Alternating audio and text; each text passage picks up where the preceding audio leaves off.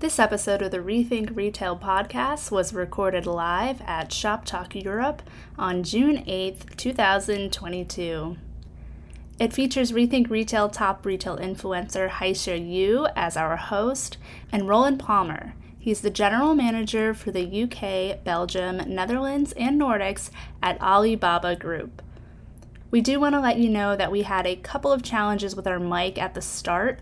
You will hear that in Roland's intro. However, that does clear up about 2 minutes into the episode. This was a great discussion to record. Haisha and Roland talk live streaming trends, as well as how European brands can unlock the China export opportunity.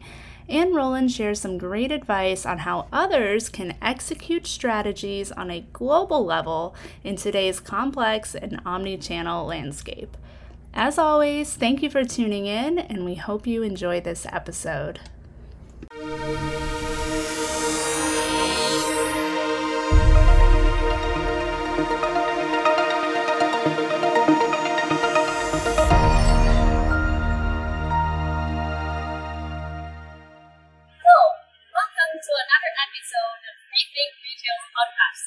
Live from London at Shop Talk Europe.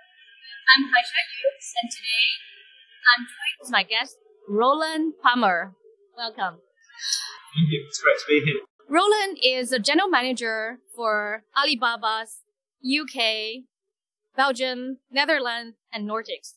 You're apparently very experienced with European retail market, and we share some cross-border e-commerce business background as well. So prior to Alibaba, you were director for Alipay Northwest Europe, then a board member and CEO for Blocker Holding, and previous management positions at Coca-Cola and Unilever. So then following to that, can you say a little bit about your current role? International commerce is outside of China. The main ones there on the B2C side are AliExpress, which is a global platform. Then we have Lazada, which is really focused in Southeast Asia. And we have Trendyol, which is primarily focused in Turkey today. And then we have our B2B global platform, Alibaba.com, which was actually the first one we started with. And my role is actually to work with companies in Europe who want to do business with one of those platforms.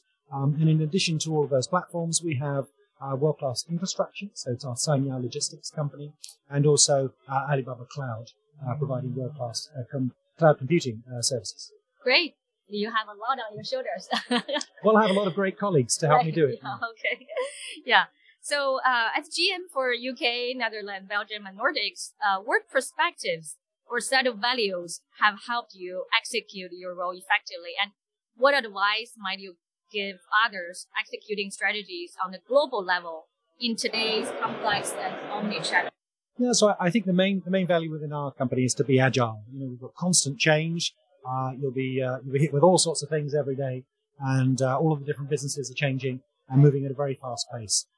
The advice I'd give to companies is to embrace innovation, to test and learn, and I think there's so many exciting new technologies out there. Start to use them and bring them into your business as quickly as possible. Okay. And then because of your role here, how can European brands unlock the China export opportunity? You all know that there's a big opportunity there. And then what are the biggest perceived barriers, and what advice would you give to brands entering China? Yeah, so look, our mission as a company is to make it easy to do business everywhere, anywhere in the world. And so for us, exporting is key. And what we've done recently, we commissioned some research in the UK. We asked around 2,000 companies, how are you looking at export?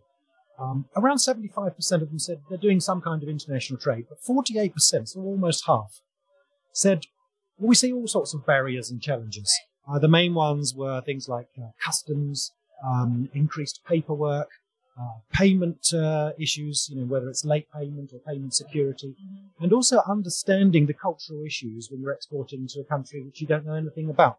And I think that's where the online platform, the online marketplace comes in and really helps, because you've got suddenly a platform which can make it easy in terms of the logistics, in terms of the payments, but also in terms of providing a huge customer base to companies they wouldn't otherwise have had the access to. And for the consumer, it's great because it's a lot of choice and great value.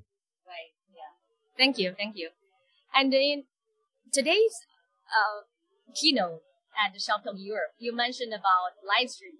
Live streaming is apparently very big in China, and we've seen an uptake of companies testing this out in Europe. So how is this offering evolving for the Europe market?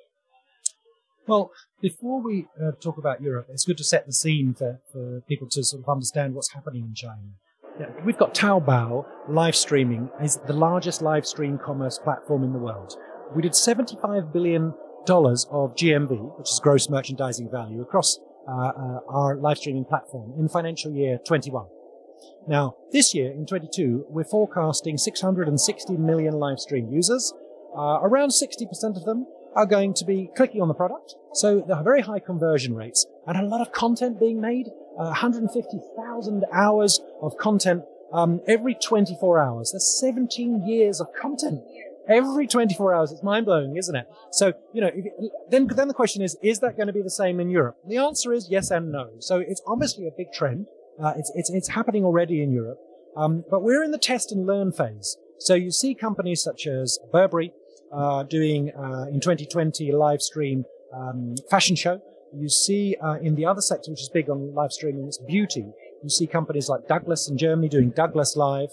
And some of these European initiatives are seeing very encouraging initial results. So 14 to 15 times the engagement of social media, 3 to 5 times the sales, 50% more customers. It's very, very encouraging. And then there's always the skeptics, the companies who say, well, hold on, despite all of that, why should I do it? Because the ecosystem is different. China is different. And they're right, China is different. However, let's not wait, I would say, because you can work and partner with companies today. You can already integrate live streaming into your e-commerce platform so you can get started. And there's a nice startup, for example, in Sweden called Bambuser, who's doing this with Monkeys, a sub-brand of H&M. And talking about live streaming, I think it's related topic. Another fancy topic is metaverse. How do you think live streaming play a role in metaverse? Well, metaverse is one of the trending topics at the moment. I think in the last couple of months, the increase in search in metaverse is over 7,000% on search. So everybody wants to know about metaverse. I think more than 75% of business people want to know about it, but only 15% have a clue, even when they start looking into it. Well, I'm not sure. Okay. You can tell me. But I like to start with a definition. And the definition is probably the most difficult because it's still work in progress. So, the definition that I like is that it's a real evolution of the internet. The internet is now going from us as consumers watching what's happening to participating in what they call being immersed, really getting in there. And for that, you need all these new technologies. So you've got virtual reality, you've got augmented reality, you've even got mixed realities. All of these technologies we've seen in China already. I call them the ingredients of the metaverse. And augmented reality, we've seen luxury brands such as watch brands do a lot of that. Gucci working on Tmall, our luxury pavilion. And, the virtual influencers we've seen. Now, those are influencers who are kind of digital, but they have a huge following amongst young people in China. Now, their engagement is 3 to 5 times the engagement of a real person, so a real influencer. Now, if you take virtual influencers and you take augmented reality, and then the last piece of the puzzle is you yourself, because if it's about immersive, how are you going to get into the metaverse? And this is where the whole role of avatar comes in. So we'll see a virtual version of you stepping into the metaverse, and it can look like you, or you could choose, actually, it could look slightly different to you, maybe even a creature that you like. But anyway, that personality, that digital avatar will get in, and we'll start to do the shopping. And on the 18th of June this year, we're launching on Taobao what we're calling the Metaverse Mall. And this is where everyone can bring their digital avatars, their other person, their virtual self, and start to do 3D shopping. Essentially what we're doing is experimenting with all of those immersive shopping technologies, which, are all part of Web3. Wow, look forward to trying that. Yeah, okay. Thank you. And changing gear a little bit, in today's keynote, you also mentioned about online marketplace. So how has the role of the online marketplace changed over the past few years? Yeah, so online marketplaces have grown tremendously. If I just look today, we have 1.3 billion annual active consumers. We just hit a historic milestone of 1 billion annual active consumers in China, and then 300 million outside of China. Now, if you look at what's happening on the marketplaces, most research says it's here to stay and it's continuing to grow. So 15% is forecast for the coming years, each year 15% growth. So, why are they here to stay? Because they're great for consumers. There's a huge amount of choice and there's value. They're great for companies because they can reach lots and lots of consumers they wouldn't otherwise be able to. And what we're doing at Alibaba is we're focusing on a couple of things. First of all, we're innovating around the core. So our big platform in China, Taobao, we've innovated recently with Taobao Deals. And Taobao Deals, we get 300 million people involved in them. And 20% of them are totally new to the platform. So, you can innovate and therefore keep providing growth around the core marketplaces. In addition, we have international marketplaces. So we see in Turkey, Trendyol is growing more than 60% year on year. In Lazada in Southeast Asia, the same. And the other pieces obviously are B2B business, the Alibaba.com, growing 46% year on year. So all of our marketplaces continue to grow. The whole business of marketplaces continues to grow. And I think it's definitely a place to be and to join if you haven't done so already. Team up with us or other players and get on board. Sure. Thank you. Yeah, I think it's enabling a global marketplace for everyone. Thank you. And to wrap up our conversation today, so what is Alibaba's role in the competitive landscape today, and how do you stay ahead? So for us to stay ahead, I think, first of all, we need to stay key to our mission. Our mission is to make it easy to do business anywhere. Now, how do we do that? First of all, we're focusing on a high-quality consumer base. I mentioned we've got 1 billion annual active consumers in China. But of those 1 billion, there's 124 million who are spending more than 10,000 RMB, so let's say $1,500 a year. And I think it's key for us to keep them engaged. Not only the technology that I mentioned, but also all of the categories. So if you see what's happened during the pandemic, we've had a seismic shift towards health supplements, towards indoor wear. Mixed nuts, right? Mixed nuts, food, essentials, especially for the lockdown cities such as Shanghai and Beijing. Food has absolutely gone through the roof, but also pharmaceutical products. So what we have to do to stay ahead is to make sure that we are really champion and finding the right partners in those categories to ensure that the consumer gets their right products. And then you put all of the technology on top of that and shopping in the metaverse. And then I think the combination of focusing on the right quality consumer, the right quality infrastructure with our business units such as our logistics business unit, Cainiao, whether it's intercity, intracity, or around the world. And finally, last but not least, in addition to the technology that I mentioned earlier, we've also got a great business on Alibaba Cloud.